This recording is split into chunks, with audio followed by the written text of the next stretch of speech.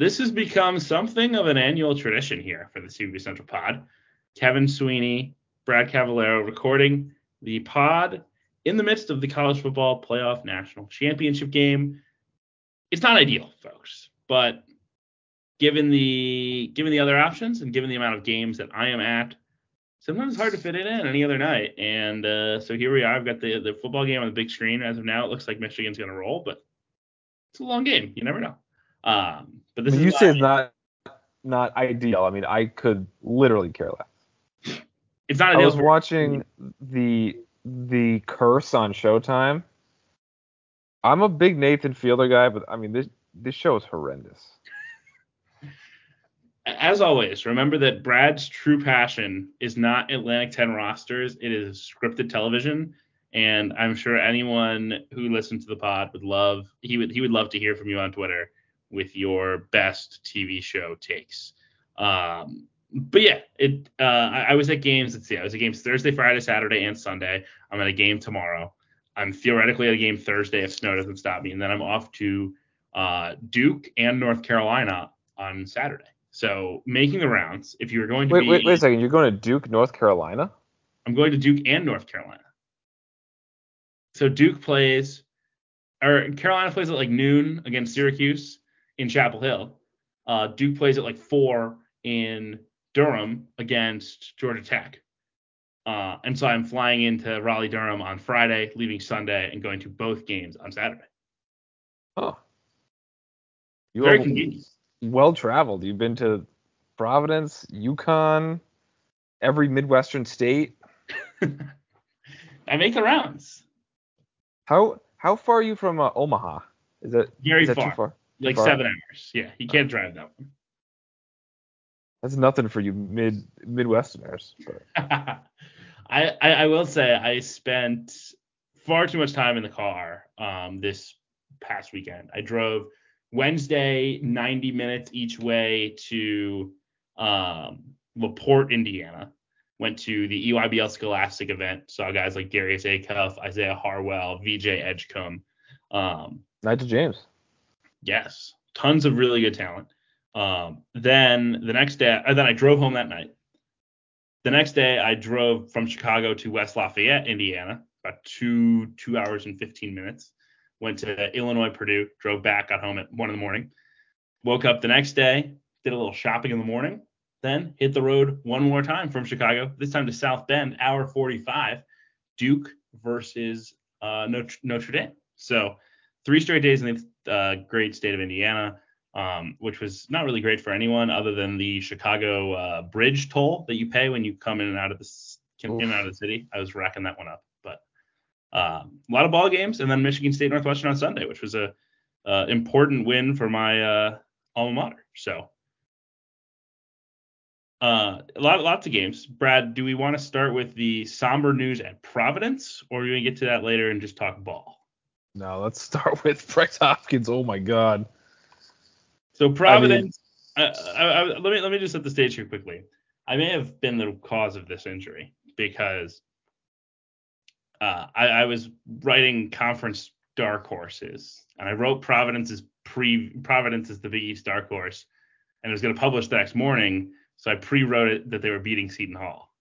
So not only did they lose to Seton Hall with that jinx, and I had to edit it and put in Villanova, but we lost Bryce Hopkins for the year, which is certainly the death knell to any hopes of winning the Big East. Well, it's actually my fault because I was texting people. I wanted to see Corey Floyd get more minutes. We're getting more Corey Floyd minutes. I mean, he was horrible against Creighton, but that's an aside. Yeah, Hopkins, he was on track for like a disaster game against Seton Hall. Like the game started with like a missed dunk. He was like 1 for 7 from the field. And then he makes this nice pass in transition and like trips over his own feet and then like lands wrong. I don't know what happened. I watched the video 15,000 times. His knee just kind of explodes. I didn't see the play live. I was watching the he passed it to Devin Carter for a layup. So I watched the layup, then he was laying on the ground. The broadcasters were like, yeah, it's just a hyperextended knee. Donnie Marshall and whoever else were way off. Well, technically, I believe if you tear a ligament in your knee, you also hyperextend it almost always. Oh. So I think it might have just been like, oh, well, we know based on like the video that he hyperextended his knee, and you can't tell him the ligament damage until. But yes, the way they were talking about it made it sound like they knew that he was fine, and it was like pretty obvious that he was not fine. Yeah. So there goes our starting power forward. It's been our third best player this year. Although Oduro the last game and a half has been a train wreck. But Hopkins, last year he played very sporadic defense to no defense at times. This year he was playing really strong defense, consistent, high effort, and his rebounding's off the charts. He can grab and go like no one's business. Might be the best grab and go guy in the country. All that's gone. The offense might get better because he was shooting like 15% from three and kept on firing him up. But the rebounding, the defense, the transition, the interior scoring, it's all a disaster. There goes our depth. That was what I was going to say. I mean, the issue for Providence is not that he has played incredibly well this year, but he's been good, and they don't have bodies as well as it was. Okay, great. We get more Garway minutes. Garway gets hurt like 1 minute into his stint against Creighton. Grabbing his shoulder, he came back in, but played like 10 minutes the whole game. Like I said, Corey Floyd was very good. Devin Carter's incredible. He'll be in the NBA next year. But yeah, we're running up against it, and a bad matchup on the road on Wednesday against St. John's, who might kill us on the glass. That's the big issue moving forward. More so than the offense or the defense, it's going to be rebounding. Even Creighton kind of knocked us around on the glass. Seton Hall, after Hopkins went out as well. So that is the thing to monitor. I still think Providence makes the tournament, but got to get moving pretty quick here. Yeah, I mean, I was going to say the expectations change from, oh, could we be a top 25 team? Could we push for, the top 3 in the Big East? Could we maybe even win the Big East? To full on like self-preservation, make the tournament mode, right? And at 2-2, you're probably realistically where you expect it to be. I mean, maybe you would say you should have won. You should win all your home games, so you should be 3-1. But certainly here the next 5 games are very manageable, despite 3 of them being on the road: at St. John's, home Xavier, at DePaul, at Seton Hall, at Georgetown. Home Georgetown. Excuse me, home Georgetown. Yes, that's the game I will make my second trip to the Dunk this year for. So yeah, I mean, look, like you got to win 3 of those, right? Minimum. Yes. Kind of want 4, right? Well, see, the Big East is in a really interesting spot where everyone needs to collect their 4 free wins against DePaul and Georgetown. Like, please, nobody slip up. But then you have a clear 8 and 9 in terms of resume with Butler and Xavier.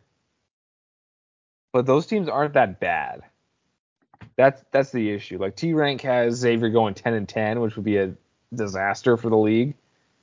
If like Xavier goes 6 and 14, Butler goes like 6 and 14, and nobody loses to DePaul and Georgetown, like the Big East is going to get 7 teams in.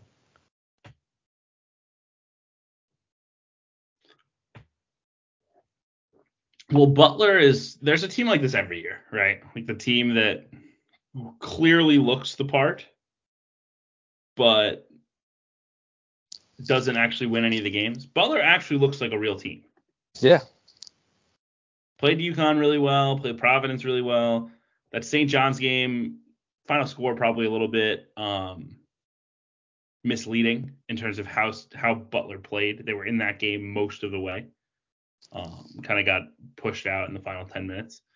That was a road game, didn't play particularly well, particularly defensively. They can really score is really the biggest thing. Like, that's not an easy game. And Seton Hall, who I think we all thought was 8 and 9. I mean, this is probably a good place to start, honestly, in terms of the game action. I mean, Seton Hall has had an unbelievable couple of weeks. Since what? The 23rd is when they played Missouri? Like a couple days before Christmas. You played Missouri the 17th and then UConn the 20th. Basically what happened was, well, so Elijah Hutchins Everett, who's not great, but he's better than any other guy who was playing backup 5 minutes. He was out that most of their skid with a concussion. Just getting him back gave them, another guy who could hit people and rebound and, play physical inside. That was a big key. But the two biggest keys were Kadari Richmond stepped up his game recently, number one. And number two, Dawes and Wuzu were giving them nothing until basically the Missouri game. And now they're both playing extremely well. And that kind of gives Seton Hall more of the look closer to what I expected in the preseason. I had them in the NIT.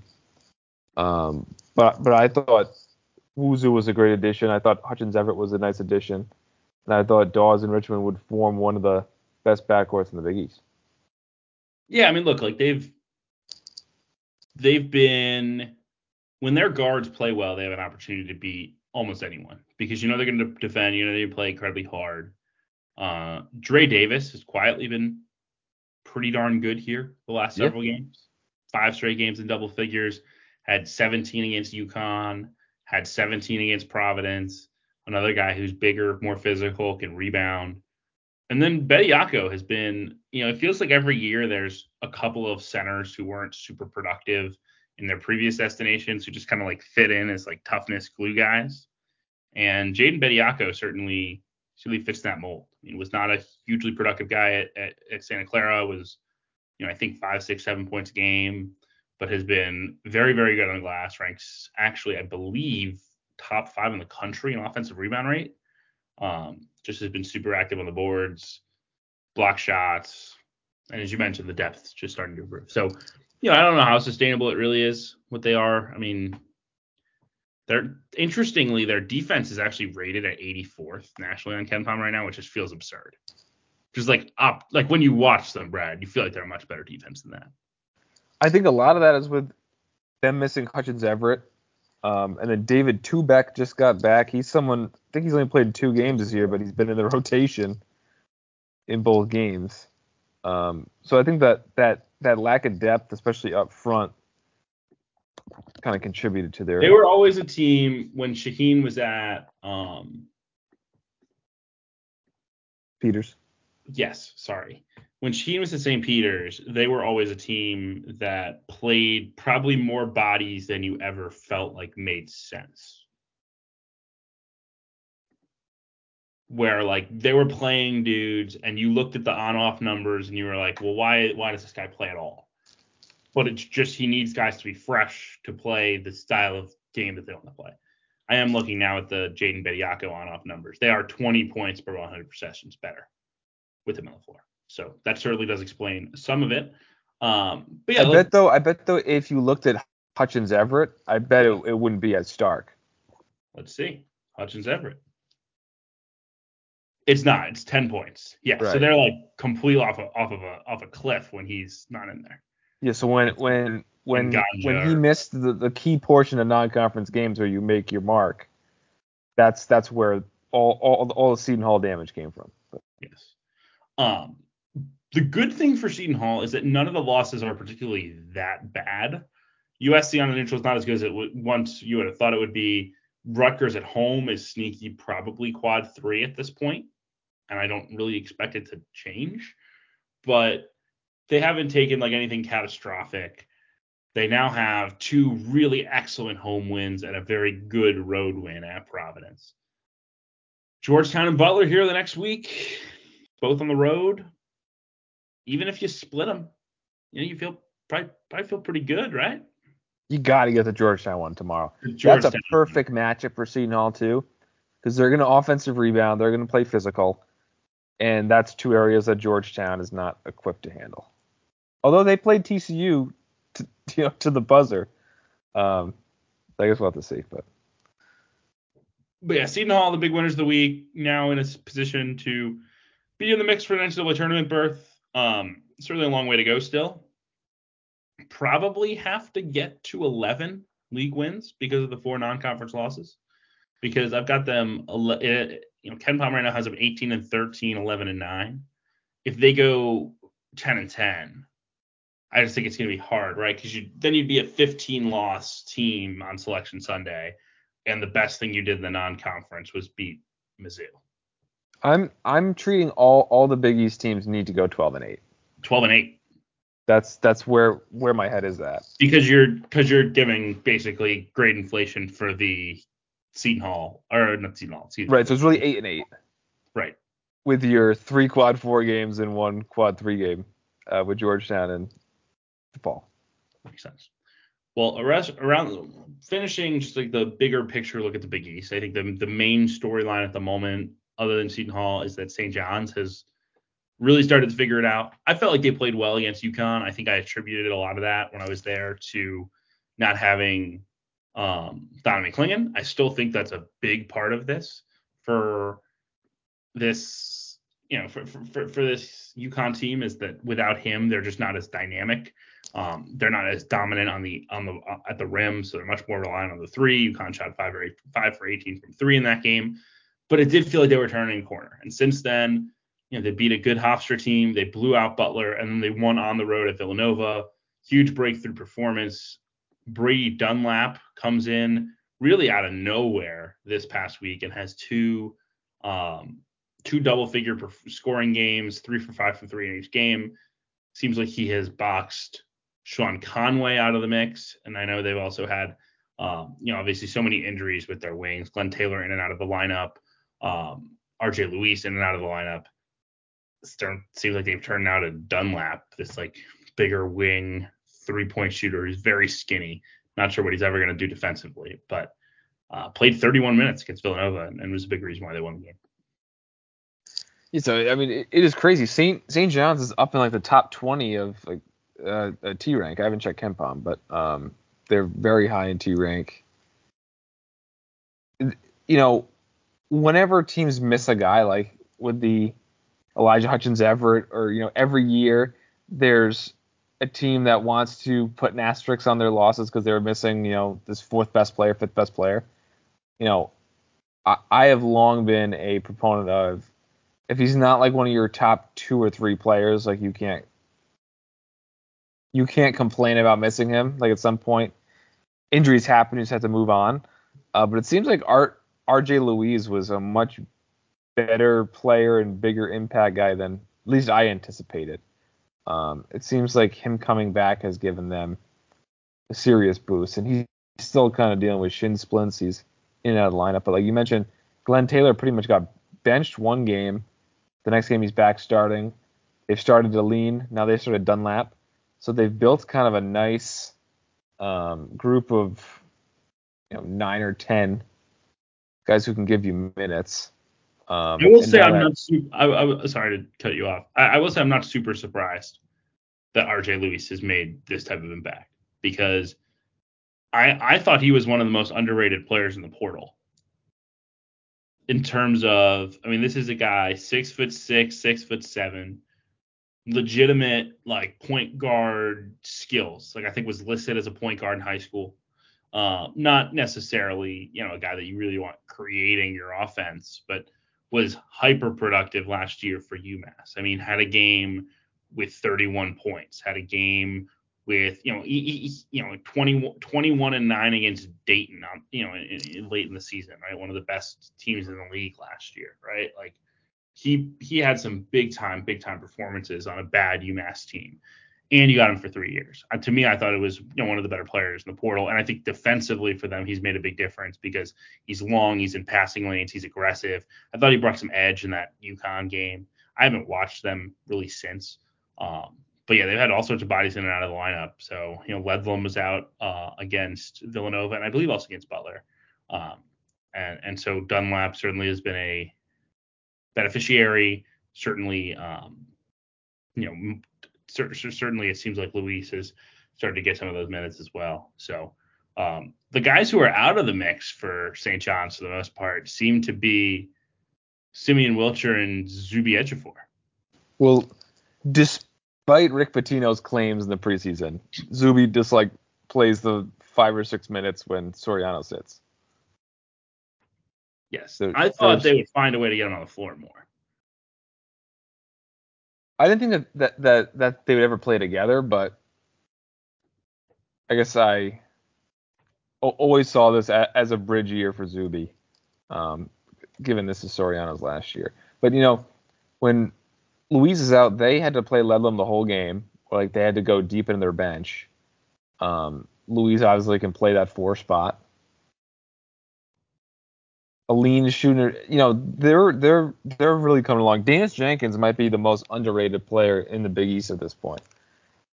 He's awesome. He carried them through the early non-con when they were struggling. I mean, he was like the only guy who could hit shots and create off the dribble. And now that you have other guys going, St. John's is looking pretty scary. Obviously, Providence at St. John's on Wednesday. In terms of other Big East stuff, are we selling any Marquette stock? I don't really think so. I mean, I guess it depends on where we were on Marquette, right? Like to me, Marquette is like around the 10th best team in the country, 10 to 15. Yeah, I did one out today, and it's hard to get them lower than like 12th at the very worst. Yes. Well, it was funny because I had this kind of similar epiphany with Duke. Yeah. So I saw Duke against Notre Dame. We can get into them a little bit later. I was like, man, they look so bad. They don't really have, kind of sleepy. Don't really have an identity. Still trying to figure out the flip at the 5 thing versus playing, true traditional bigs. Like it was just not a good showing. And I was like, man, like, Borzello and Fanta and those guys sent me their top 25s and like, what do you think? And Duke was like 14th. And I was like, 14th?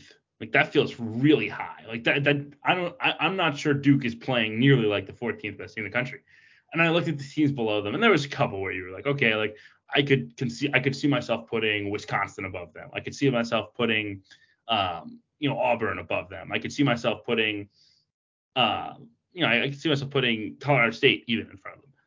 But after like 16, you're like, well, I can't go any lower. Like there is not the quality of teams in the back half of the top 25 right now is pretty low. A lot of teams figuring things out. Not surprising. I think you get to this similar point a lot of times they're, at this point in the year, right? I mean, a lot of teams who haven't proven a ton, a lot of teams still figuring things out, a lot of teams that we're still trying to sort through who's actually good and what's a mirage. But yeah, like I don't think you can drop Marquette much because I mean, they lost a road game at Seton Hall as like a 3-point favorite. I mean,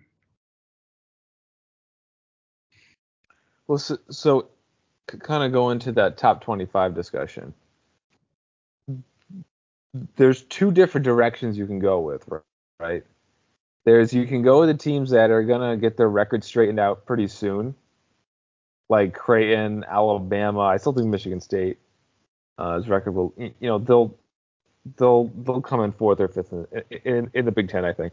A lot of those high analytic teams, even before I checked Ken Palm before wanting to make this point, a lot of those teams feel like their records are going to clean up as their schedule evens out. And then you have a bunch of teams that either played weak schedules or Goldilocks schedules, like the whole Mountain West. You're like, Utah State, how'd they get to 14-1? It's like, oh, they beat San Francisco on a neutral? I guess. But they just played like a bunch of solid teams, maybe not 50-50 games, maybe 70-30 games, and pretty much won them all. And given the disparity in the Mountain West between the top half and the bottom half, those top half teams are going to have some pretty pristine records themselves. So you can either go with the analytics and teams with bad records now that will straighten it out going forward, or teams that are lower in the analytics but are going to or have these really sparkling records. The only team you could not go with was Texas.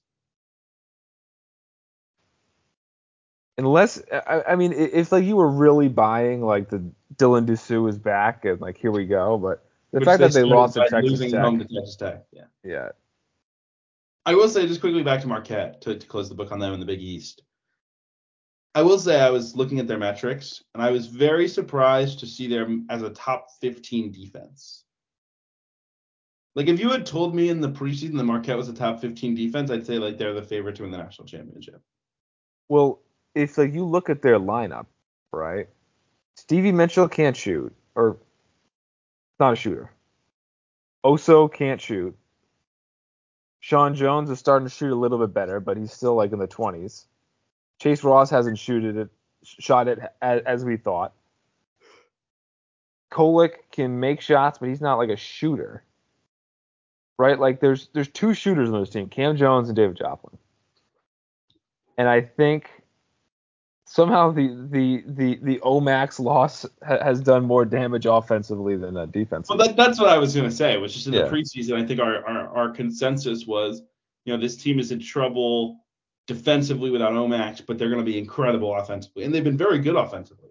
But they have taken actually a bigger step back there and a pretty substantial step forward on the defensive end, despite not having Omax. I don't quite understand why, other than maybe that was just like their focus all offseason was like, how do we get better defensively? So, yeah, I don't know. I have no major concerns about Marquette. Like, I will say I didn't think Marquette played particularly well when I saw them against Creighton. I thought, they just kind of grinded their way through that ball game. Shireman was making shots, no one else really was. But they defended. They made, Ashworth uncomfortable. He had a pretty bad day that day. And Kolek made some big plays. Like, they just found a way. And Sean Jones made 3 threes in that ball game. Like, it wasn't pretty necessarily. But it was, what they needed. And so I think for Marquette now, it's just like, all right, when at what point does this become, like, at what point do we just start to look around at Marquette and be like, they need to find their stride, start playing at a high level again? This week, 2 home games, probably should win them. Next week, 2 road games at St. John's, at DePaul, right? Like, the schedule they start to settle in a little bit schedule-wise. They have both their UConn games later in the year. They've already taken on 2 of the tougher road trips. They've already played Creighton at home. Like, this is the time, the next month, for them to really climb. And they had a terrific non-con where they're the only team to beat Kansas, despite TCU making a serious push on Saturday. They beat Illinois on the road, who with Terrence Shannon they're a top 10 team. Without them, they're still a top 25 team. They smashed Texas. Yeah, I mean, I saw a lot of people complaining that Marquette was so high, and I was like, guys, like let's not miss the forest for their trees. Like, they haven't lost to a non-NCAA tournament team. All their losses are away from home. They beat Kansas. They beat Illinois on the road. They blew out Texas. They beat a top 15 Ken Pom Creighton team, right? Like, that's a very good team. Let's not panic.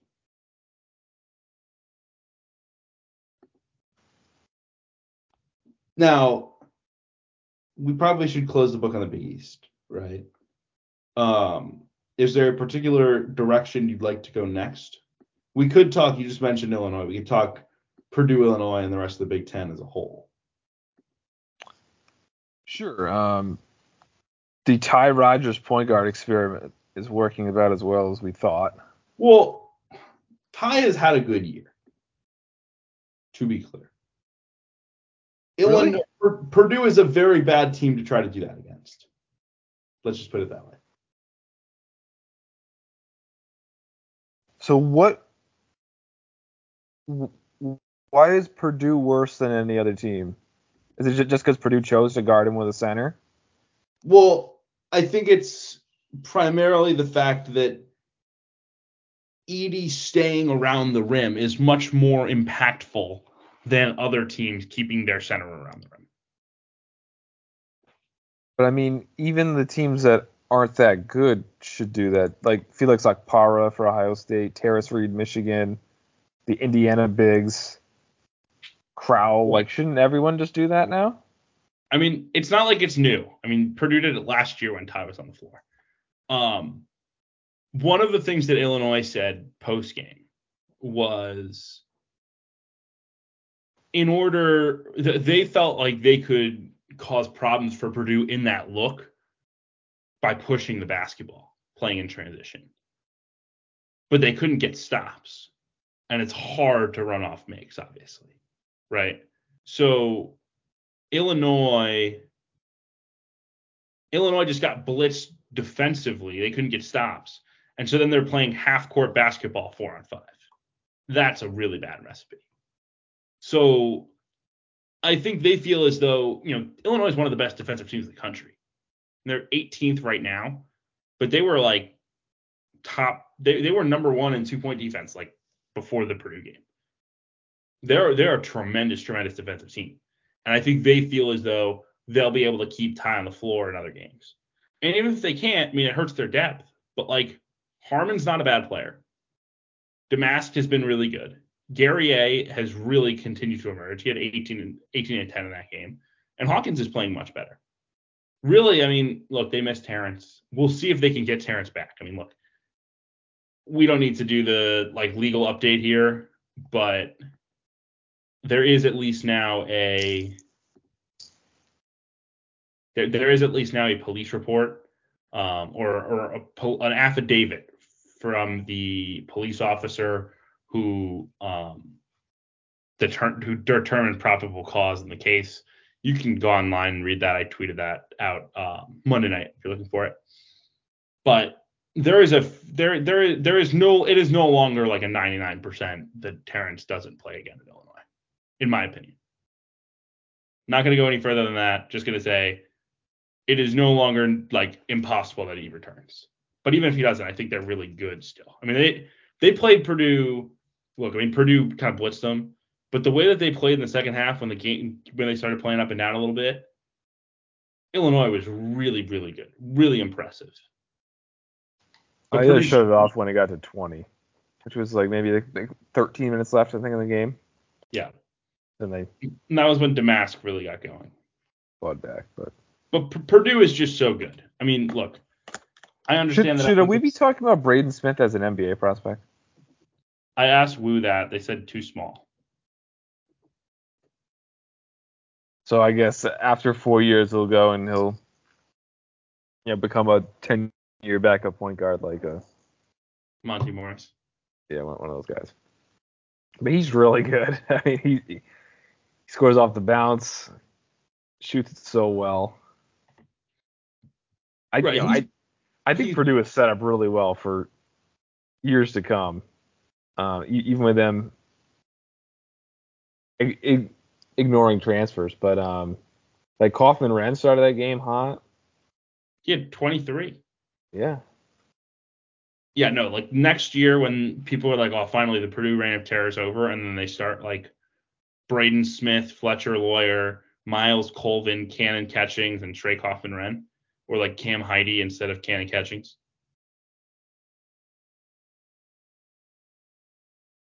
Watch out.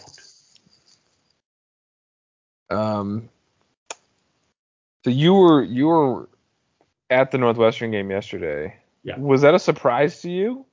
Yes, but also not in the same way. Let me put it this way. Every time I walk into Welsh Ryan and I say, Northwestern's probably going to get killed tonight, they win the game. It is like clockwork. I had Northwestern at 6th coming into the game. I think I still have them at number 6. I think I still am buying Michigan State more on the year. But that was an impressive beatdown. Yeah. So my thoughts here. Number one, Michigan State was all the momentum. Everyone was super excited, and then they played really poorly. I think part of that is the matchup. Northwestern has played Michigan State really well lately. I think a lot of that is with the way that Michigan State's bigs are. There's such not a factor offensively. Northwestern's defense is perfect for playing against that because they blitz all the ball screens. They're putting 2 on the ball. That's muddying the picture for the Michigan State guards. And there's nothing really they can do because it's not like they can throw it to Maz Sissoko at the foul line and he can make a play, right? It's not like he can roll all the way to the rim and catch and finish. Someone will just rotate and they'll get the steal and turn you over. If you play on a ton of ball screens, Northwestern defensively is going to be it's going to cause you a lot of problems unless your bigs are big time weapons. If you don't play in ball screens, like Illinois, for instance, does not play in a lot of ball screens. They're playing a lot of 5-out motion. Like Illinois is going to cut you up. Like Northwestern's defense got destroyed in that game because they have bad one-on-one ball defenders. Right? Brooks Barnheiser is not a good defender one-on-one against a 4. Right? Ryan Langborg is not a good one-on-one defender against a 2. Boo Boo is not a particularly good one-on-one defender against a 1. Right? Like and then Matt Nicholson's played really poorly at the 5. Like they're bad. They're a group of bad individual defenders that can be a good collection defensively with aggressiveness and cohesion. But you can't do that when you're not forcing a team to, when you're not forcing a team to rotate and you're just playing iso ball, like you're screwed. And I still think Michigan State's going to be fine. Like their guards are playing better. Malik Hall had like a crazy 0 game, but he was awful. Like he was actively detrimental. He seemingly had turned the corner the past couple games, but I still think Michigan State's in a decent spot. I think they'll come in as 4th. Ohio State, I expected them to beat Indiana. Maybe I shouldn't, given I watched most of the West Virginia game where they kind of struggled the week prior. But Indiana, I mean, this is the perfect year if you can win these kind of 50-50 games. There is a lot of upward mobility for the taking with how subpar and kind of big this middle is. Yeah, I was actually just going to say, I mean, in the context of Michigan State. So Michigan State's already 1-3 in the league. They play Illinois Thursday night on the road. If they lose that game, they could be 1-4, right? That's setting up to have a lot of losses. Like when we talk about quantity of losses, I mean, that's what it starts to get into play. And I don't think it'll be for a tournament bid. Like I think Michigan State will make the tournament, as I said. But, at the same time, I really think like I like they're going to have 10 losses this year, right? I mean, they already have 6 on January 7th. So, but the rest of the way, so they have 16 games left. 5 of them are against top 50 teams on KenPom right now. That's an astonishingly low number for the Big Ten. Like Michigan, like Michigan State. If Michigan State is really good, they should roll Rutgers at home. They should roll Minnesota at home. They should roll Maryland on the road. They should roll like after this Illinois game, they have 1 game against a team better than Michigan on KenPom right now. And that's Wisconsin on the road. They'll lose that game, right? But they should win 6 of 7, no problem. If they don't, that's when we start to have problems. Cuts both ways. Playing worse teams that you can beat also means you don't get as much equity for beating them, and if you lose, you're in even more trouble. I kind of want to stay in the Big Ten because I want to talk Michigan. With Juwan Howard doing symbolic coaching measures while his Wolverines slipped to 6-9. That was one of the wildest things I've ever seen. Like when I saw the tweet, I thought it was a joke. And his reasoning was because it would mean a lot to him. The same reason why the Seth Davis of the world rank a team that's 120th in KenPom with a pretty record. You were waiting so long to get a little dig in at the mid-major voters on the AP poll. That just drives me so crazy. At least this year, some of these teams look like they have teeth. So you can just vote for Indiana State or Grand Canyon or Princeton, and just say yeah, right. That's reasonable. You don't have to reach down to vote for High Point or something. College of Charleston last year was pathetic. Yeah. Yeah. I mean, this is just seeming more and more like this is it for Michigan. This is it for Juwan Howard at Michigan. It's kind of great. I mean, we say it every week, but the way they started this season And now there's all the rumors that Doug McDaniel might be ineligible. Yeah, I guess we'll see on Thursday against Maryland. Yeah. Any ideas for a new Michigan coach, the next guy up? I think Dusty May would make some sense. They got to win some games first. True. I also will say this. John Beilein is a mentor to Nico Medved.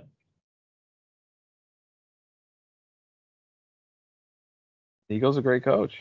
It'd be I think Nico to Louisville feels too big of a stretch. It does not feel like too big of a stretch, Nico to Michigan. If they have, if they win some game, if they win a game in the tournament, they don't have to win two. They have to win a game in the tournament. But they're going to spend most of the year in the top 25 as long as they keep winning like half these games because of the way the Mountain West is. Any other names for Michigan, or are we leaning on Sean Miller? What if Xavier went, say, 6-14 in the Big East? Would that be a disqualifier, or would it be injuries? I think he has enough of a resume. Who Ward Manuel is buddy with? Want to know who would also be a good hire at Michigan? Who? Chris Mack. Is he motivated though? Chris Mack, if Chris Mack takes a job, Chris Mack will be motivated for that job. Think so? Yes. I don't think you have to worry about Chris Mack not showing up to work. Because that really wasn't, that's the way it ended was really bad at Louisville, but Chris Mack is happy enough on a beach that if he's taking a job, it means he wants to do the job. I guess is the way I would put it. But to what I was saying earlier, Ward Manuel, big friends with Ed Cooley from their Boston College days. I imagine that his contract has to be impossible to get out of. Unless they gave him a sweetheart, all the power with the coach deal. If Georgetown lost Ed Cooley after 1 year, it would be so funny. It would be one of the funniest things that has ever happened. Especially after a 1-19 season. I watched too much of Georgetown DePaul. Although you might not expect this, given I'm a Providence fan, but I definitely watched more end of Ewing era Georgetown than I've had beginning of Cooley era Georgetown. It's nowhere near the same Siren song. Not. I was locked in last year. They were so fun to watch. I mean, if the Big East did Cooley well, imagine if this home DePaul game was at the end of the year, and we could have really built up a Big East losing streak. That would have been perfect, but alas. And then DePaul doesn't have the same Siren song because they're always so bad. And everyone knows where it's going. They don't even play like Georgetown this year was more interesting than Georgetown last year was more interesting than Georgetown 2 years ago.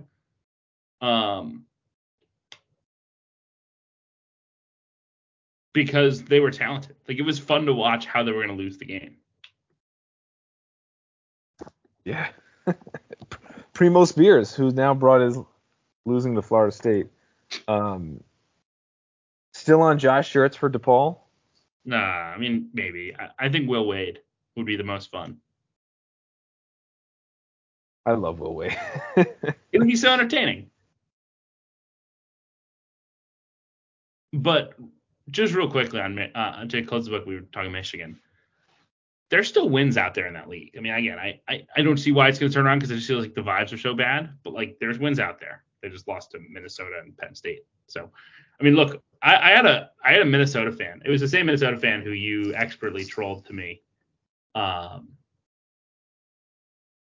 about being way too excited about Ben Johnson. Yeah. So for background on that, yes. Providence was going head to head with Minnesota for Jaden Pierre.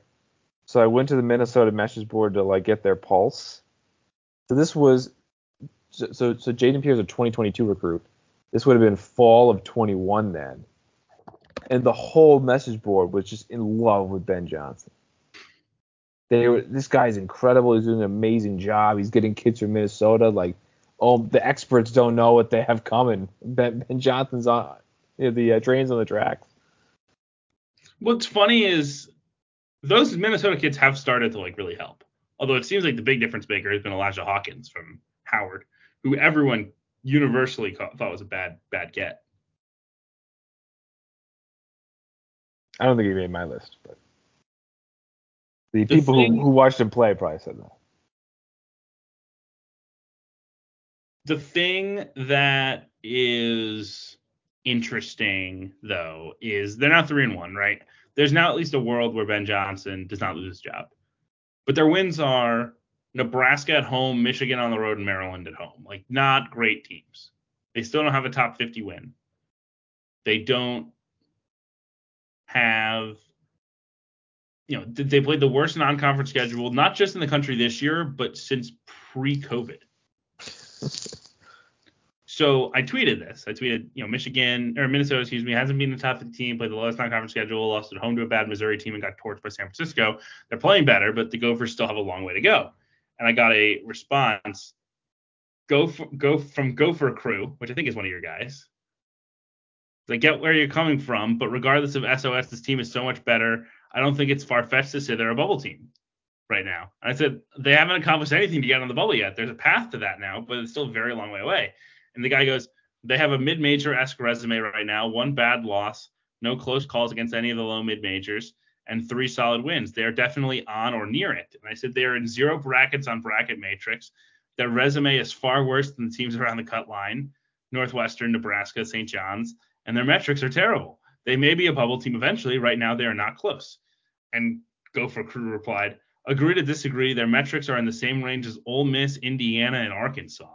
And I said, Indiana and Arkansas aren't anywhere close to the bubble.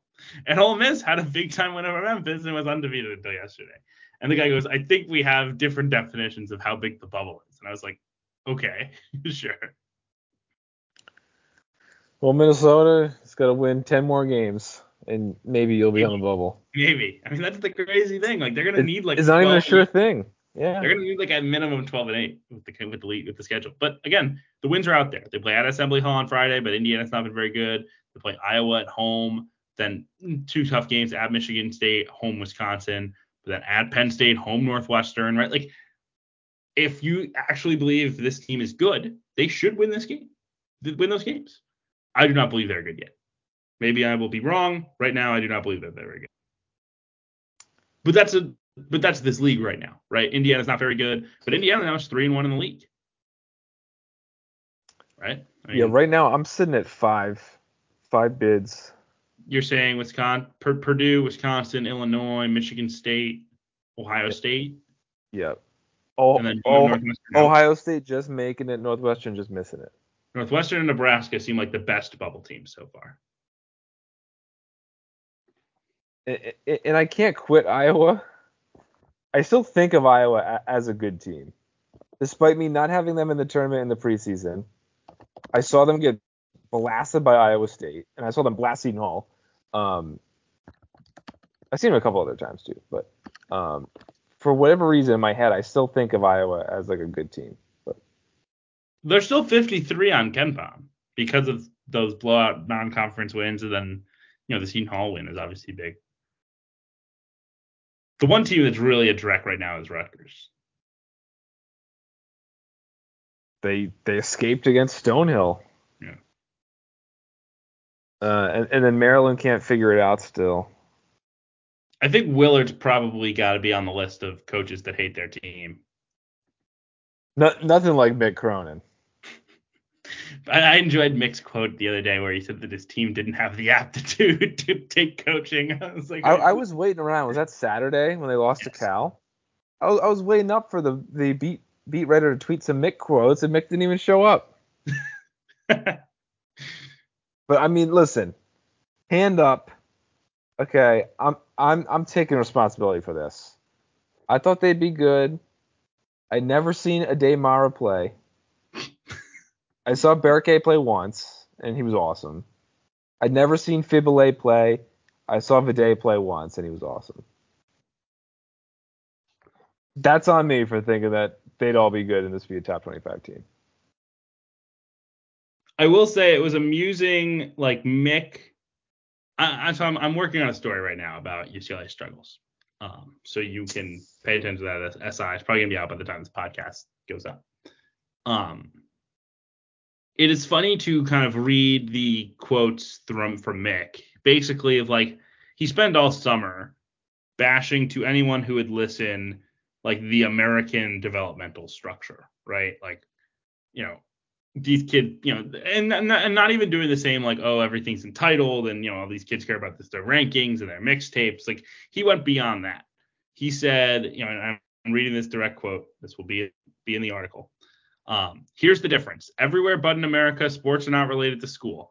Everything is club, and there are junior teams that are tied underneath professional teams. They don't have the confines of academics that limit high school coaches in every state.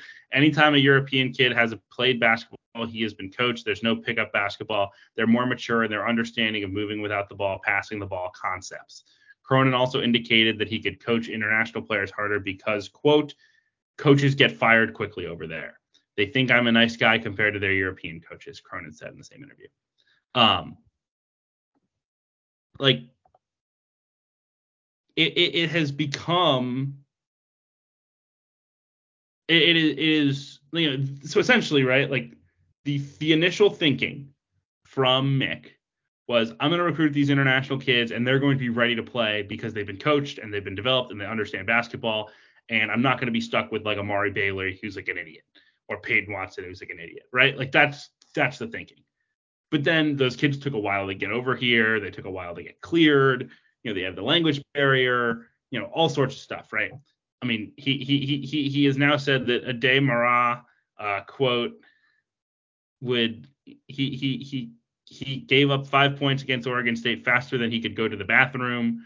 And then he said that Elaine Fible was his problem was that he played for an academy team in France, so his coach wasn't going to get fired, and so his fundamentals were, quote, really, really untrained, right? And then Viday has been injured and in and out. So Burke has been really the only guy, and he's averaged like 7 points a game. So all these guys have busted basically, but they don't seem to know how to learn from him. Like they're not adjusting the. So basically, his whole plan was, I don't have the NIL, I don't have the resources, I don't want to recruit transfers, I don't want to recruit high school kids. I'm going to recruit all these international kids who will be happy to play for me. And it turns out that they're not actually happy to play for him, and they're not that good. I think we have to push back on the NIL a little bit because these kids didn't come over for free, right? Like in past years, Ade Mara plays this year in the ACB or whatever, averages 4 points a game. Oh, but he's playing at the highest level. Goes like 15th in the draft. Right? Like, the fact that Mick got them over here means that he must have paid them at least as much, if not more, than they would have made on the pro level, right? The only X factor there is that Ivo Simovic is like a wizard. Who's not there anymore. Right, but he did all the work. Yeah. And presumably got it over the finish line while still working for the Raptors. But look, Adem Bona didn't come back for free. Probably. Like it's not I think Mick's exaggerating here. I'm sure he is. I think he made some bad business, a little misallocation of resources, maybe. I also think, I don't know that they really expected Adem to come back. And that has made things really interesting from a fit standpoint with Ade. Because they haven't been able to play him to let him learn through mistakes. Because he's been blocked by Adem. But I think I was watching a UCLA game fairly recently, and they went Kenny Nwuba over Ade. I mean, because Ade gave up 5 points faster than Mick could pass. That's the thing. Like there's so many players that need to be playing through their mistakes, like Garway on Providence. But there's just so much security in, playing your starters 36 minutes instead of 32. Yep. No, it's an interesting situation. And again, this all is happening in the backdrop of Louisville, where Mick is like a very interesting candidate, but theoretically can't go financially because of his buyout. And UCLA is not going to buy him out this year, but also like, could they just let him walk? I don't personally think it would be smart to let him walk. Or like a reduced buyout of some sort. Right. Like, why wouldn't they? Yeah, they could disagree. Like, all right, like you pay us $5 million, you can go. But I don't like who do they hire then? Right? Like if the problem is Right, Louisville, Mick is one of the best coaches in the country. right. But Mick is never going to be a coach who's patient with freshmen. That's just the reality of this. And quite honestly, right? Like if Mick stays, if Mick stays and most of these young players stay, they will probably end up being really freaking good. Yeah. Like I would be surprised if Mick Cronin has like if they have like junior Jan Viday, if he's not like one of the best players in the Pac-12. If they have sophomore Berkay, Big then he's Ten. not the best player in the Big Ten. Like Berkay next year would be a monster if he comes back. Yeah. I just don't Marah know. will eventually too. It's just 7'3", 18-year-olds. They're terrible unless you're Don Right. McClingan. Yeah. So look, I don't know. I think Isn't it kind the of whole weird that Mick is so hung up on NIL when his Cincinnati teams, like, none of those guys were like, I mean, other than like Lance Stevenson and, you know, a couple guys here and there, but he was into like the JUCO, the junkyard dog type of guys. No. I don't disagree with that. I just think that at this point, I mean, I also think there's different requirements of who you recruit at UCLA, right? Like I don't think Mick ever really wanted to coach Amari Bailey. That's fair. Kind of elsewhere in the Pac-12. I don't know if you have anything else on UCLA. No, I'm good. I was buying Utah and Colorado, and they both got smashed on their Arizona trip. So that's something to monitor. Those two teams are not as surefire, top 25 teams that I thought at this time last week. Yeah, Arizona State quietly 4-0 in the league. Bobby Hurley didn't outlasted Ray Anderson, his longtime nemesis AD. Gets Adam Miller from the Clouds. Yeah, I mean Jose Perez from the Clouds. Like I mean, Yeah.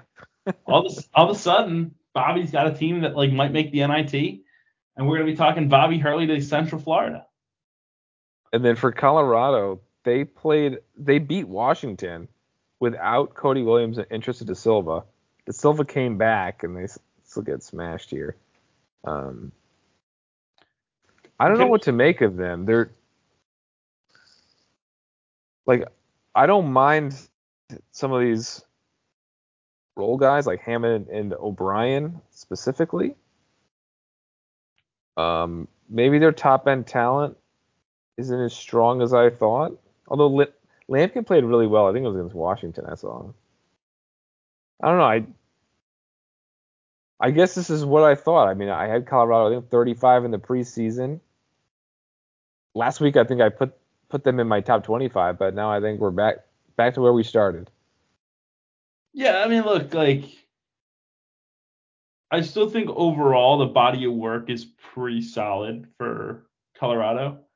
I think defensively is the thing I worry about with them. Especially like they've defended the arc really poorly. Like their perimeter defense is not good. And that makes some sense, right? Like KJ Simpson's a small guard. These other guys, like O'Brien's not that athletic. Like he's big, but he's not Even like an small. athlete. Right. They just don't have a ton of like good guards outside of KJ. I think Cody Williams had some good games before he was hurt, so Yes. hopefully he can come back. Seems like he will be back relatively soon. But unless we're buying Oregon and Arizona State, which I guess time will tell on both of those. I think I've talked myself into Oregon being a tournament team. They just get hurt so often. It's so crazy. Who's their strength coach? What is happening? Or maybe it's the players who are recruiting. 'Cause I mean, most of the injuries are our Dante, right? Like that's Totally every year new thing. Dante. But yeah, in the last year of the Pac-12, they're kind of going out with a whimper. I guess we'll see how Arizona stacks up nationally. Like I'm still feeling Arizona as like a 1 seed, even though the Stanford loss and now the Florida Atlantic loss are not looking so hot. I know that you're still a passionate Owls defender, but Well, people are acting like Florida Atlantic just lost to South Carolina State. Charlotte's a quad 2 game. Charlotte plus Bryant plus Gulf Coast. They're not playing well right now. Right. It's not. It's not going to be the end of the losses. But that Charlotte loss was overhyped. How much of SMU Memphis did you watch? I guess as we shift to the American. I did not watch much, unfortunately. I just watched a couple minutes. I saw the Quinterly buzzer beater too. I like SMU. SMU was higher than Memphis in T rank coming into that game. In the net, they're higher in the net. And they're a team that's handing out good wins, right? They get Cincinnati. No, it was Dayton beat SMU. Wisconsin beat SMU. Yep. I think someone else may have too. But. Yeah, SMU may be the team that just gave everyone their wins. I actually think the team that we're going to remember most this year as the team that handed out quality wins is BYU. Well, upcoming in a Big 12 play, you mean? Yes. No, they will be handing out. Well, they also have like single-handedly like people were trying to rank Cincinnati entirely because they beat BYU. They were trying to rank Utah mostly because they beat BYU. Like it's all a house of cards. Right. I watched the entirety of Cincinnati BYU on Saturday. I watched the second half. So pretty ugly game. Cincinnati, good points, yeah. Cincinnati mucked it up. Your buddy Mr. Khalifa is like so out of shape. He's terrible. Hand on his knees, gassed. He runs 3-point line to 3-point line. He did have some nice passes. Robbie Avila is like is an incredible athlete compared to this guy. He in BYU, I mean, they just looked so ordinary. They were just jacking threes. They couldn't get any good looks. Now Cincinnati is very big and very physical, and now they have Reynolds and Bandego, who they didn't have earlier in the year. Bandego is a monster.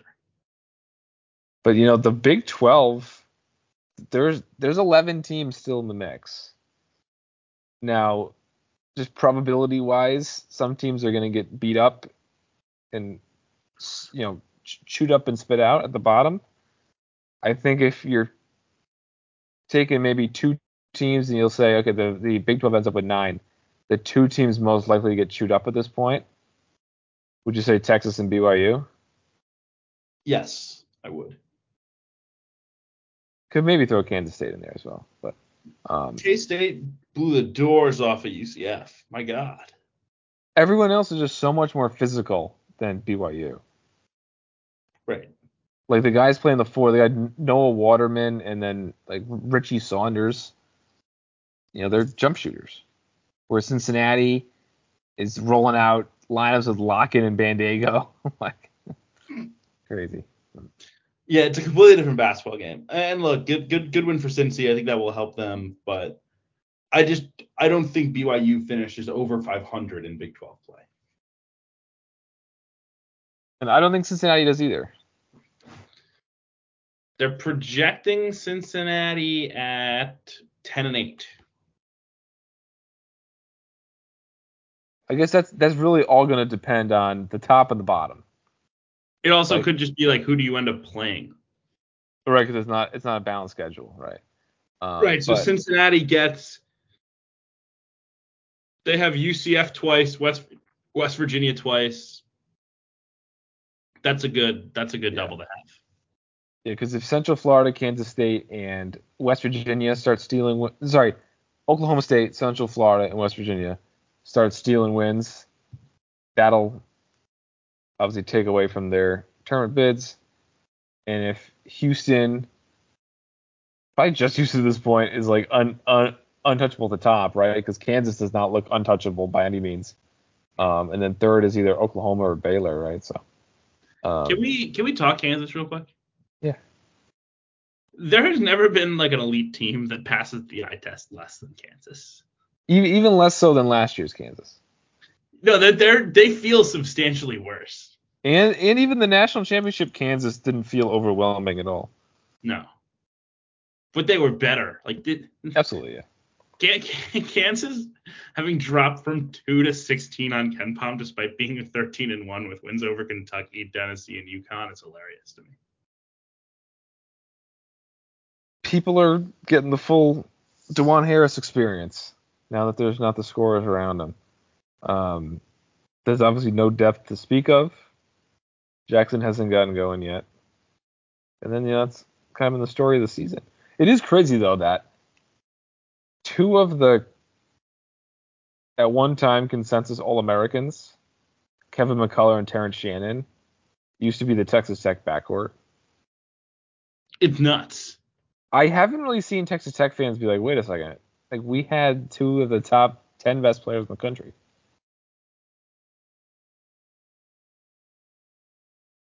Much like I haven't really seen people talk about how, so at least two of the last three Texas coaches, Rick Barnes and Shaka Smart, parachuted out, or Barnes got fired maybe. I don't remember, but they went to seemingly worse situations and then almost flipped them to be, well definitely I flipped them to be better than what Texas is right now and what Texas had been. And I would bet Chris Beard does the same given time. How crazy is it that like their last three coaches are all in a better spot than they are? Well, I mean, it's not that crazy when you hire Ronnie Terry. Yeah, I mean, at least I said at the time they should, same with Wayne Tinkle's Elite Eight appearance, like, well, Ronnie, you did a great job. It was really nice to have you here. I truly think that Texas winning the national championship last year would not have been enough for me to feel confident that Rodney Terry was the guy moving forward. Like this, in terms of interns, I guess it was better off that you didn't get a David Pageant or Josh Eilert where it just like all falls apart immediately. Like there's something to be said that he kept the ship going, but that literally has nothing to do with moving forward. It was a better ship. Yeah. It will be interesting. I have been told by a source that the buyout here is not very large. And I don't believe that they would fire Ronnie Terry after this year, even if they miss the tournament. But he hot will seat year 2. Yeah, if they miss the tournament this year, his seat will be scorching in the preseason. And to be clear, I mean, we are jumping the gun a little bit on miss the tournament. But I mean, look, they have Cincinnati tomorrow, I think. Cincinnati on the road. That's a huge game. Because if you lose that game, even if you win your next two against West Virginia and UCF, after that you are staring down a stretch. How about this? January 20th through February 6th. Home Baylor, at Oklahoma, at BYU, home Houston, at TCU, home Iowa State. 6 straight games against top 30 teams. All but one of those is a top 20 team, includes the number 1 team in the country. Good luck. In this game against Cincinnati tomorrow, would you say Wes Miller's in a similar spot to Ronnie Terry, where like if they miss this year, scorching hot seat next year? Repeat that for me. Wes Miller, Cincinnati. They missed the tournament this year. That'll be 3 straight years to start his tenure. No tournament. Would that put him hot seat for year 4? I don't think hot. It would be just tourney or bust. If that makes sense. I think there's enough like people seem to like Wes and seem to think that they will be good. So I don't think people would be like, oh my God, he's got to get fired. But I think that it would become like, well, you have to make the tournament eventually type thing. Makes sense. But people love Wes. I mean, Wes has not heard anything really for Cincinnati basically being like John Brennan bad the last 2 years. And the recruiting has gone incredibly well. Yeah. Tyler Betsy. Trying to think anything else in the Big 12. Baylor BYU is another really interesting game tomorrow, both on streaming only. Brutal. But Houston Iowa State's on TV. People are that. I mean, Houston's two games this week on the road. If they win them, they have a very, very real chance to be undefeated into February. What's the second road game? TCU. Yeah. Both winnable.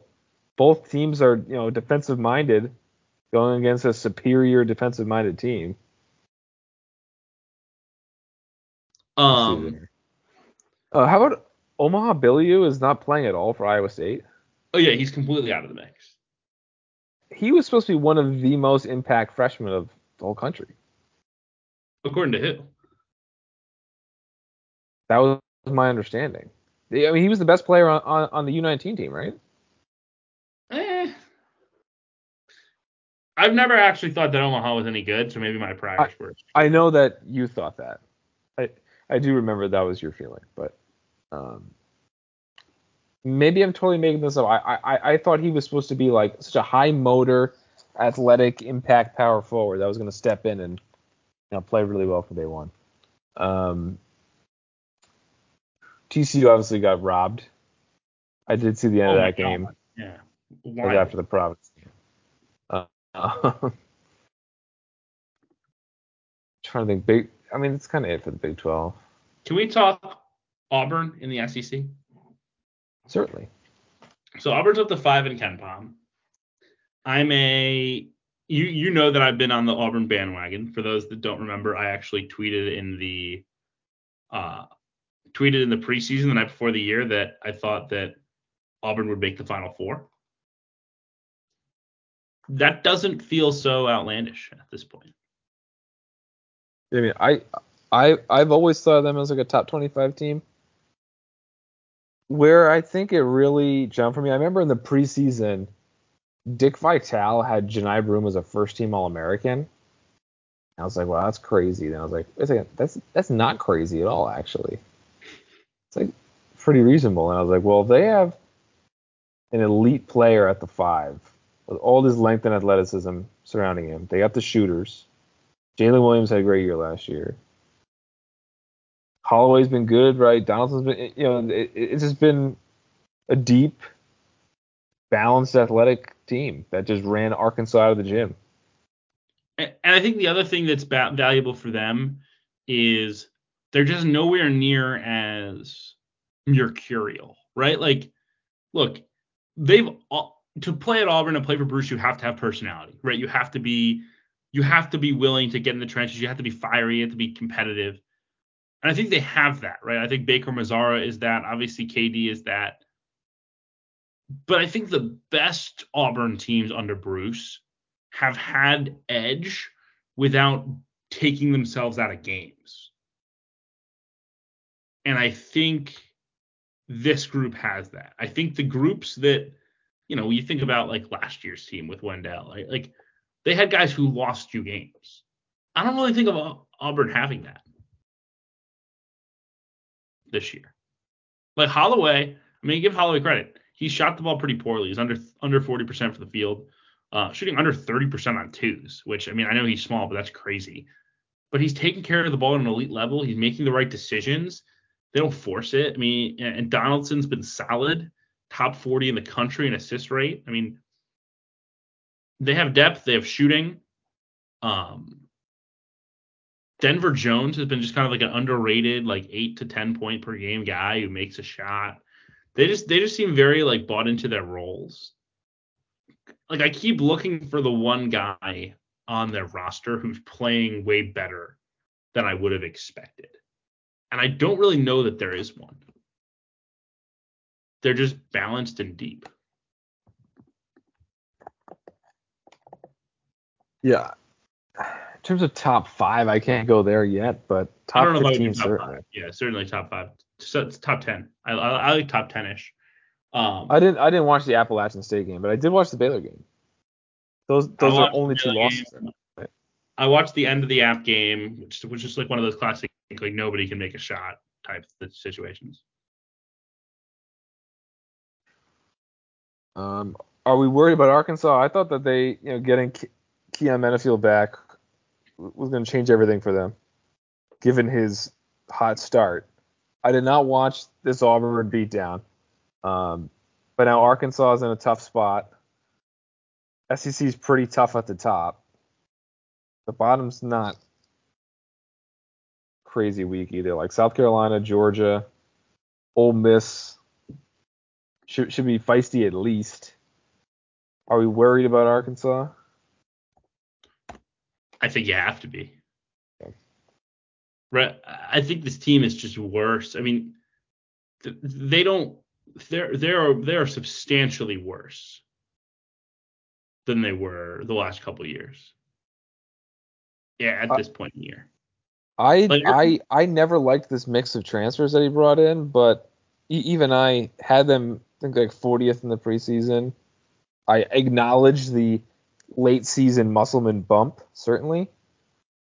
But he was playing like a million guys early on. Tremont Mark as their best player was kind of scary to me. I always thought Brazil was more a prospect than player.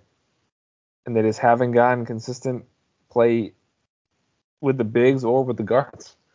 So there is. I think the thing that's probably underrated is that Arkansas has been a really, really good defensive team under Muss. And this team is terrible defensively. They don't disrupt you. They don't force turnovers.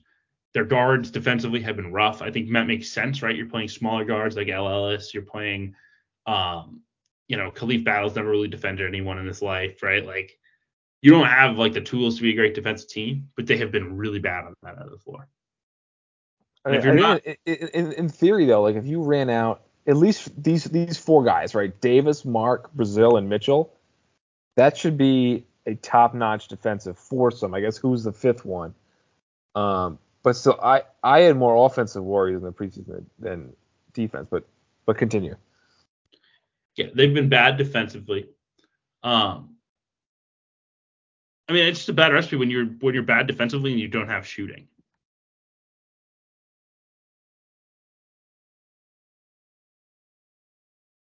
So I mean, look, they're another team I hate to keep doing the like, well, what happens in the next 2 weeks? But like, here we go: at Georgia, at Florida, home A&M, home South Carolina. 3 of them at minimum, right? Yeah. Might need all 4. Great SEC game last weekend, Florida and Kentucky. Those teams are just fun to watch. Yeah, I think Florida's top 25. I know that they haven't done Florida enough. Vibes-wise is very good. Yeah, because I think with Florida, with Creighton, with Miami, with Alabama, a lot of people were like looking for teams to fill out their top 25, and it's like with those 4 as mentioned, I think the talent's good enough. I think their records will get more clean as they go. Florida was just shooting the lights out. Calipari actually one of the timeout cut-ins to the huddle. It's like Florida can't play any better than this. What was crazy about them, quote unquote, shooting the lights out is that Will Richard shot 0 for 7 from 3.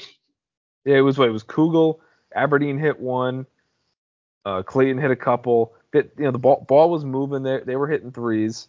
The bigs were dunking. It was looking great, and then Kentucky turns it on. But I'm still buying Florida as a top 25 team. Like I said, I like their kind of big man rotation there with Samuel and Condon and Logden.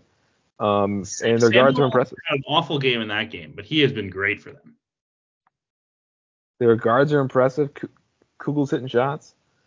And then for Kentucky, they're so fun to watch. They didn't even have Tiara win that game. So Bradshaw with some big plays on the stretch.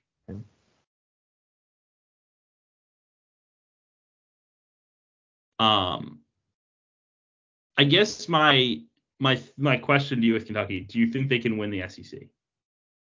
I'm still gonna go with Tennessee, but I think making a top 25, I put Kentucky like 5th or 6th right now, like just a couple spots behind Tennessee.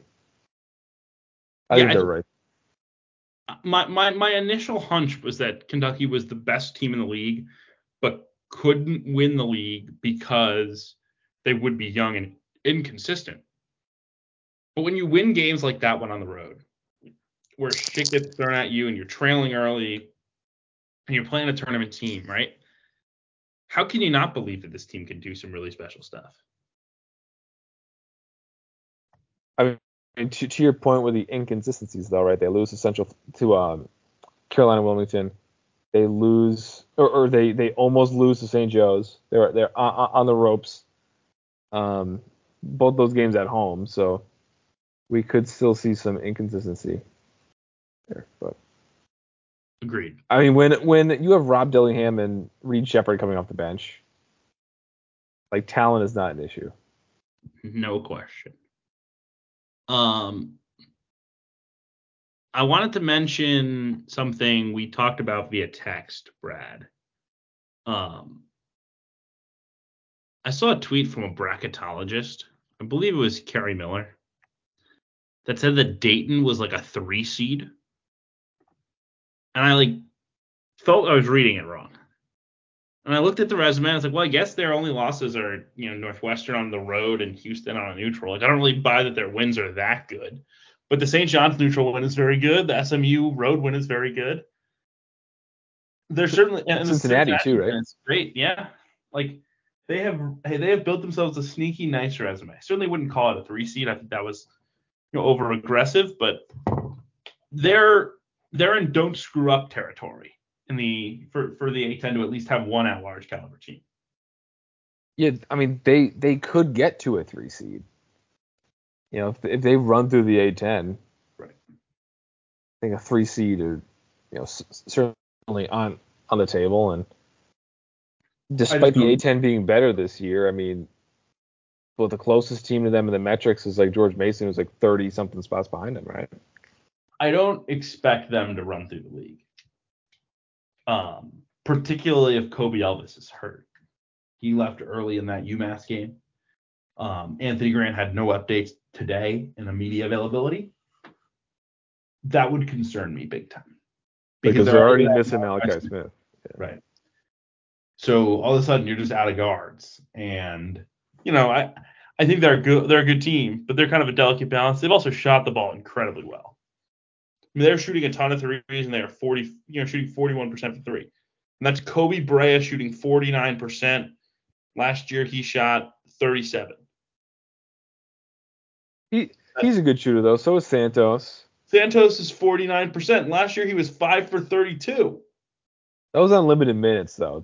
I mean, he's a starting power forward playing next to Day'Ron Holmes. If Nate Santos finishes the year over 45%, I will be very surprised. And he's a 49 now. I even turned on that game yesterday against UMass. Early in the game, Zimi Wokeji makes 2 threes on 2 straight possessions. He had made 2 threes all of last season. So I think there's a little bit of unsustainable shooting coming in here. But I do think they're very good. But the A10 just refuses to not do stupid stuff. Like the Mountain West and the A10 are one is the brother that never gets in trouble and always keeps his nose clean and gets into the good colleges.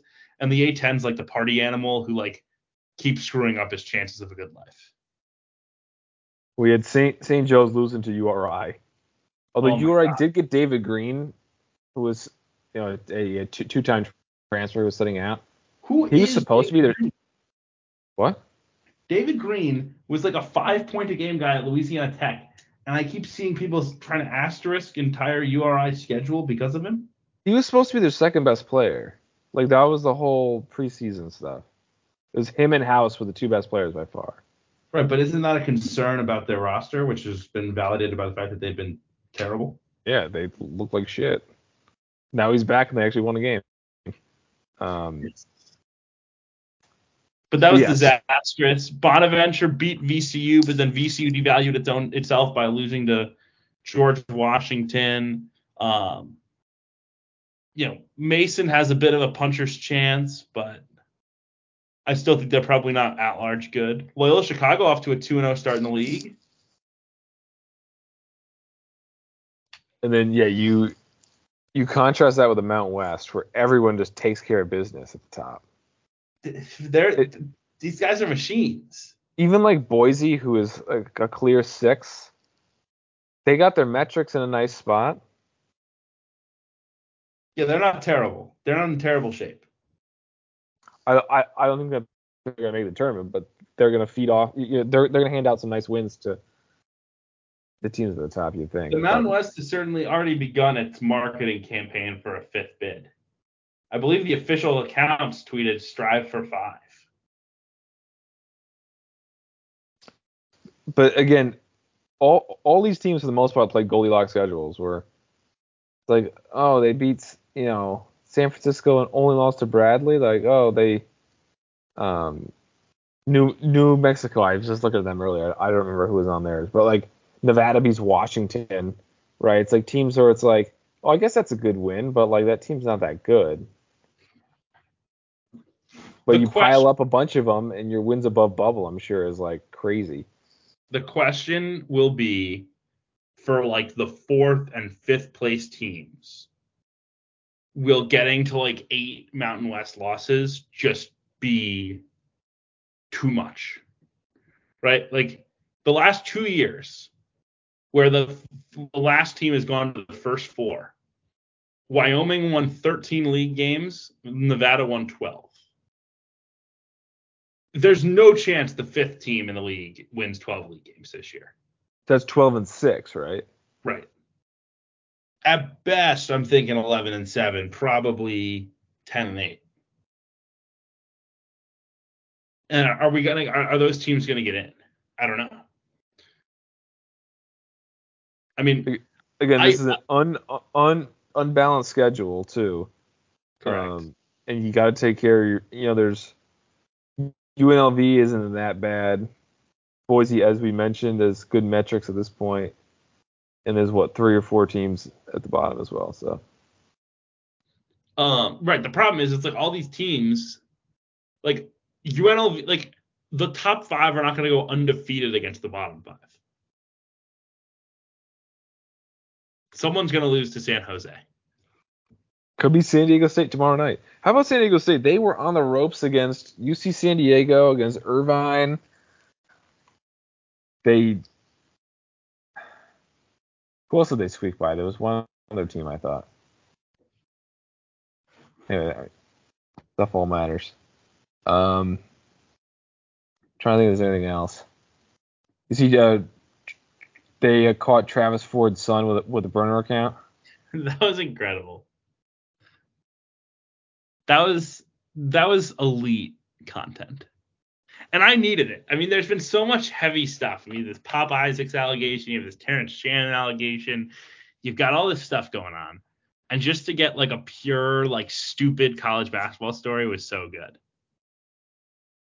Yeah, and then we had Juwan Howard doing his thing. We had a Tom Izzo press conference where he's out on analytics. The Izzo analytics rant was so bizarre because I don't really understand where he was getting to analytics. I think he was saying like it's possible for a player to just have so much toughness that like they wouldn't have any stats. Which that's true. That's definitely true. But like, which one of your players do you think fits that bill? Like Carson Cooper, you're saying? Well, what I found was so bizarre about the rant was, and again, I'm not gonna act like he's like the smartest analytics person, whatever.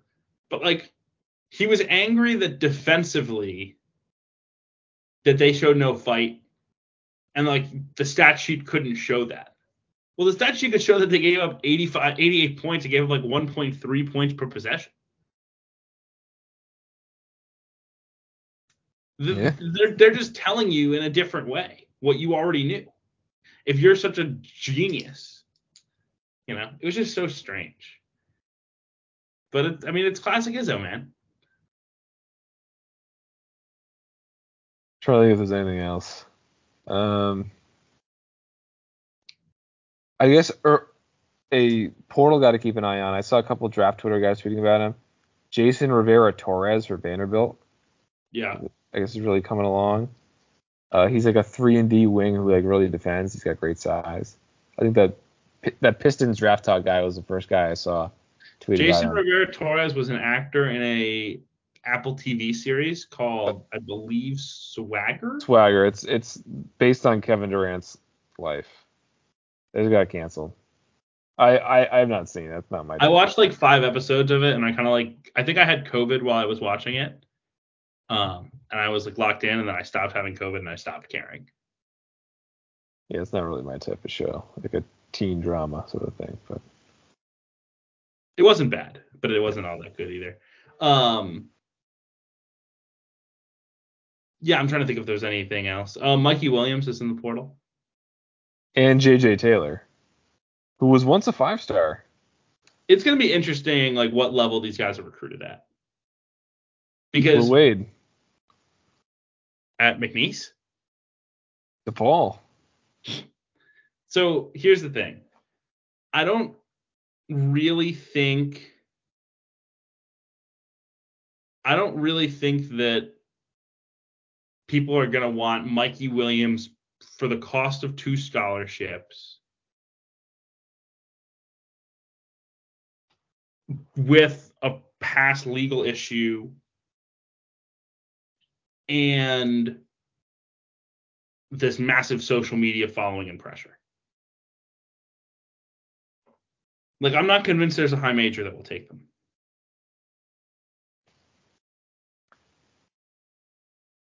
I mean, he'd already slipped a little bit in the rankings. He can't shoot, right? Yeah, well, the problem is he hasn't really played. Like, because he wasn't playing on the circuit. Like, he hasn't competed. Yeah, I watched him play once. They played, it was AAU. I was watching Quante Berry. And it was, Quante Berry, BJ Edwards, and then the Hamdi Njai guy who transferred from Tennessee. They played against, it was a loaded team. It had Bobby Pettiford, it had Devin Ree. It had, I can't remember it. They're like NBA guys on the team. And Quante Berry's team beat them, and Mikey Williams looked terrible. Right. Well, it's just hard with these guys that are anointed so early.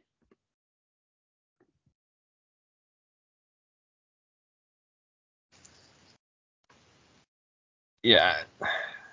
Someone's got to take a shot, right? I mean, maybe he has to clear his name in JUCO or something first. But well, the problem is I just don't know, like, if you have to take him for 2 scholarships, you're going to potentially have to pay him. By 2 scholarships, you mean taking JJ Taylor too? Correct. And people do not like JJ Taylor. Personally or basketball-wise? Or both? I would say definitely basketball-wise, personally, potentially. I guess we'll have to see where that one ends up. You could go to UTEP, New Mexico State. You gotta run it back. Yeah. Honestly, like they'd totally be a Bryant if Grasso was still there. That would be hilarious. Can you imagine if Mikey Williams with the Bryant? It's too bad that Grasso got that back injury. Oi. All right, so I think we just have to hit the ACC really quick. Okay. Louisville guys are dropping like flies. All have played less than 10 games, coincidentally, I'm sure. I think North Carolina is legit. We said this last week. They've kind of validated it with the 2 road wins. I like Carolina and Duke at the top. I still like Miami, and now Wake Forest with Efton Reed back's a revelation. They're surging. I mean, their guards are terrific. Boopy Miller's been great. Obviously Salas has had a good year. I think we all expected that. Hildreth's hyper efficient. Andrew Carr's like a great glue guy, rebounds, passes. And then Efton Reed is, plug in the middle. not super efficient, but like a big time rebounder, shot blocker. They've got a bench, right? Like just the fact of like, all right, like now we can play Zach Keller instead of Matthew Marsh in those minutes. That's big. They also I know nothing's ever like locked in now because of the portal being multiple time guys potentially able to play. But like if Wake has next year, even without Salas, like even if Salas went to the NBA, if you had like Miller, Efton, Hildreth, Fredrickson, and like Marcus Marion was a big time recruit, has played some as a freshman. Even have like Jawatuka is sitting this year with an injury. They like him. Like they've got some momentum here. And this is another team that it's like people mention like NIL concerns. They no longer have NIL concerns. I was gonna say, like, look at this roster. This is not an NIL concerned roster. So they spent plenty to get Hunter and Efton. At this time last year, there was absolutely concern from Steve Forbes that he was going to need to leave to get to a place where there was NIL because people were kind of hesitant. They have since gotten on board. They have good NIL. If they win, like if this team makes the tournament or, God forbid, does damage in the tournament, I think Wake Forest will have elite NIL because there are a lot of rich people who went to Wake Forest. So it's kind of an interesting situation where, like, if Forbes has a great year, people will want him at other jobs, but I'm not sure Forbes will leave for other jobs if they have a great year. It's crazy because I saw Trilly said today that like Virginia has bad NIL. I don't think Virginia has bad NIL. Tony Bennett just doesn't want to do bidding wars.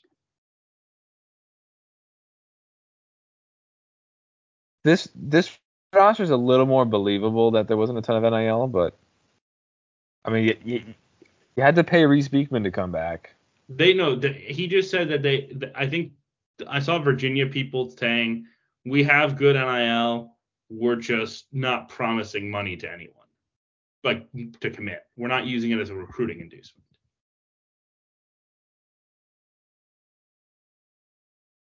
You say so. That was like and I'm using heavy air quotes here.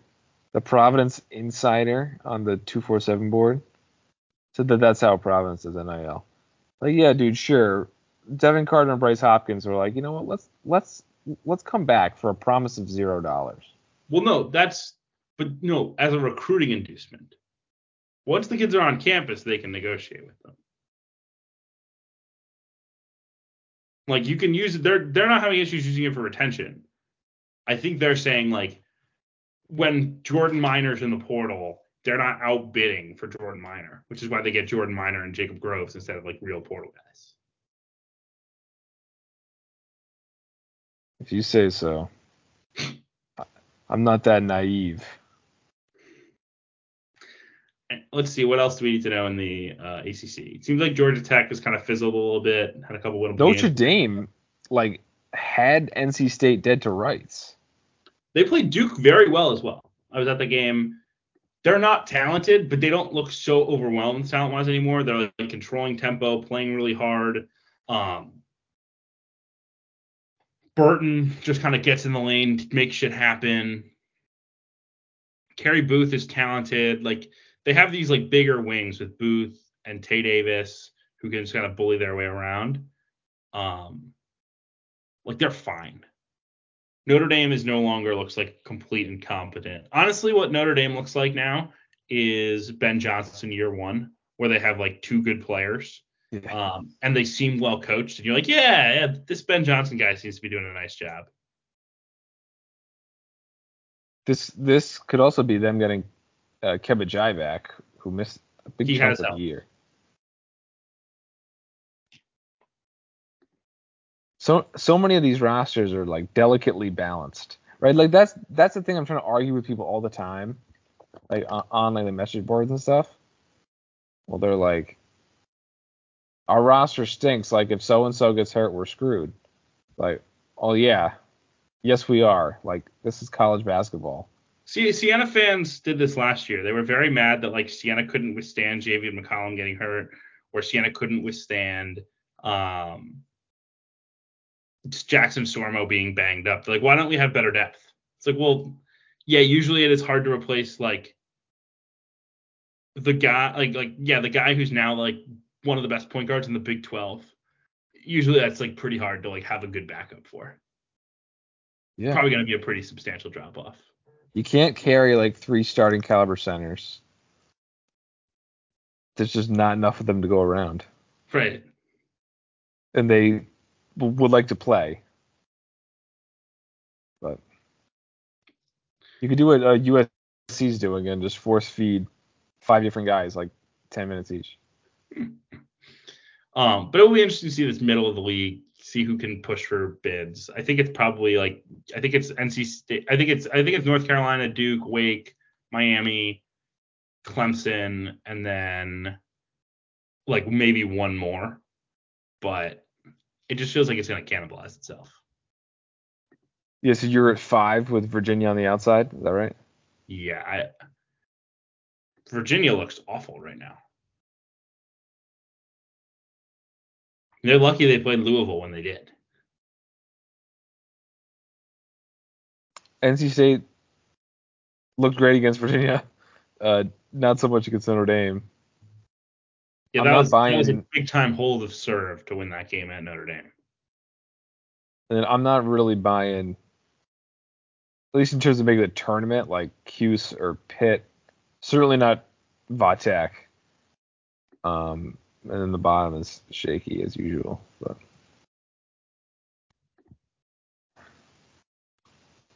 I has think the Mike Young honeymoon dampened it all? you're such a hater. You hate I am Mike a Young. hater because people gave him so much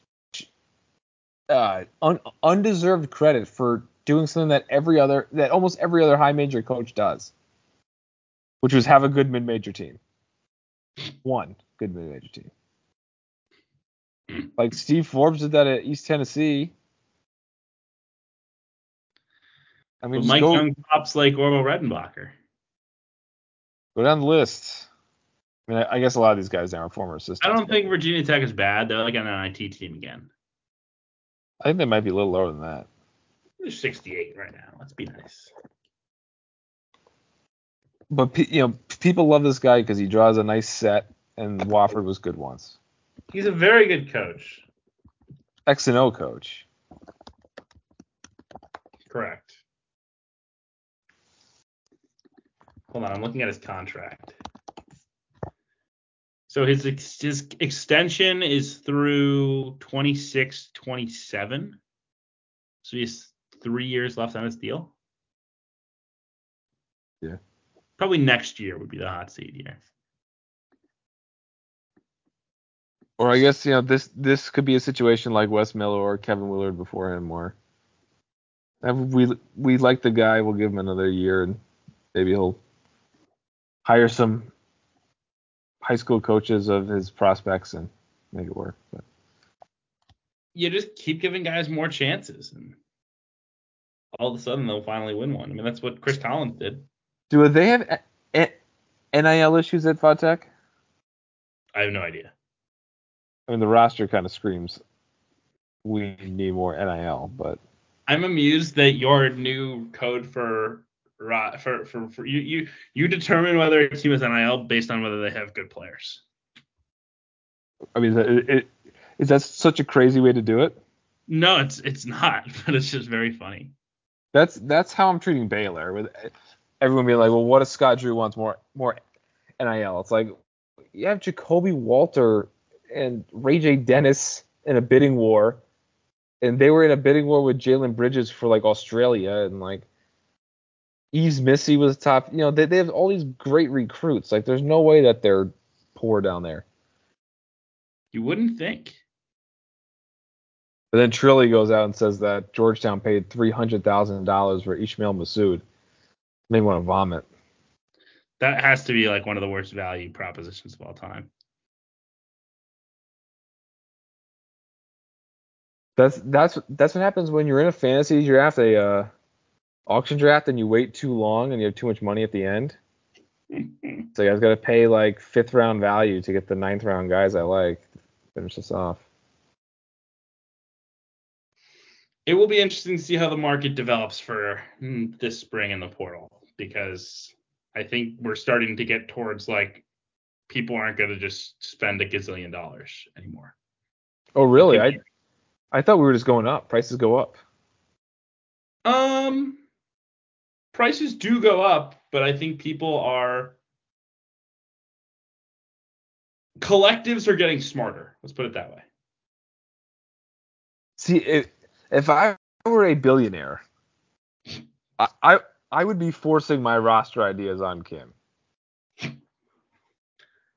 What would be your give me your 60-second roster plan to tell that you would pitch to Kim if you were a billionaire? Like for like next year, the portal guys I want. Yes. I want like Ugonna Kingsley, or I guess he's now Ugonna Oyenzo. Talking Taylor Bowen earlier. I want TJ Power. So you just want former elite recruits With lots of eligibility. Yeah. I'm back on that now because originally I was when the free transfer market, anyone can transfer whenever.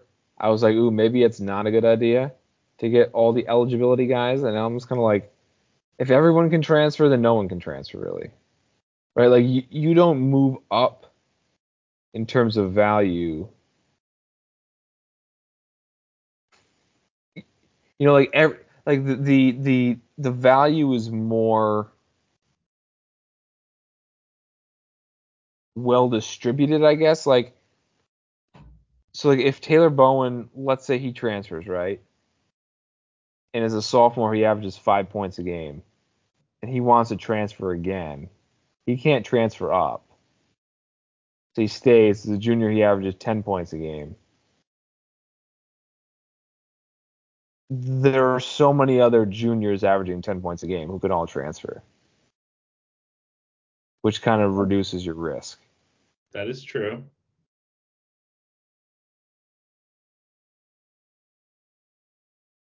Look, I think eligibility plays a role now, but I think there is a certain level of like, hey, come play.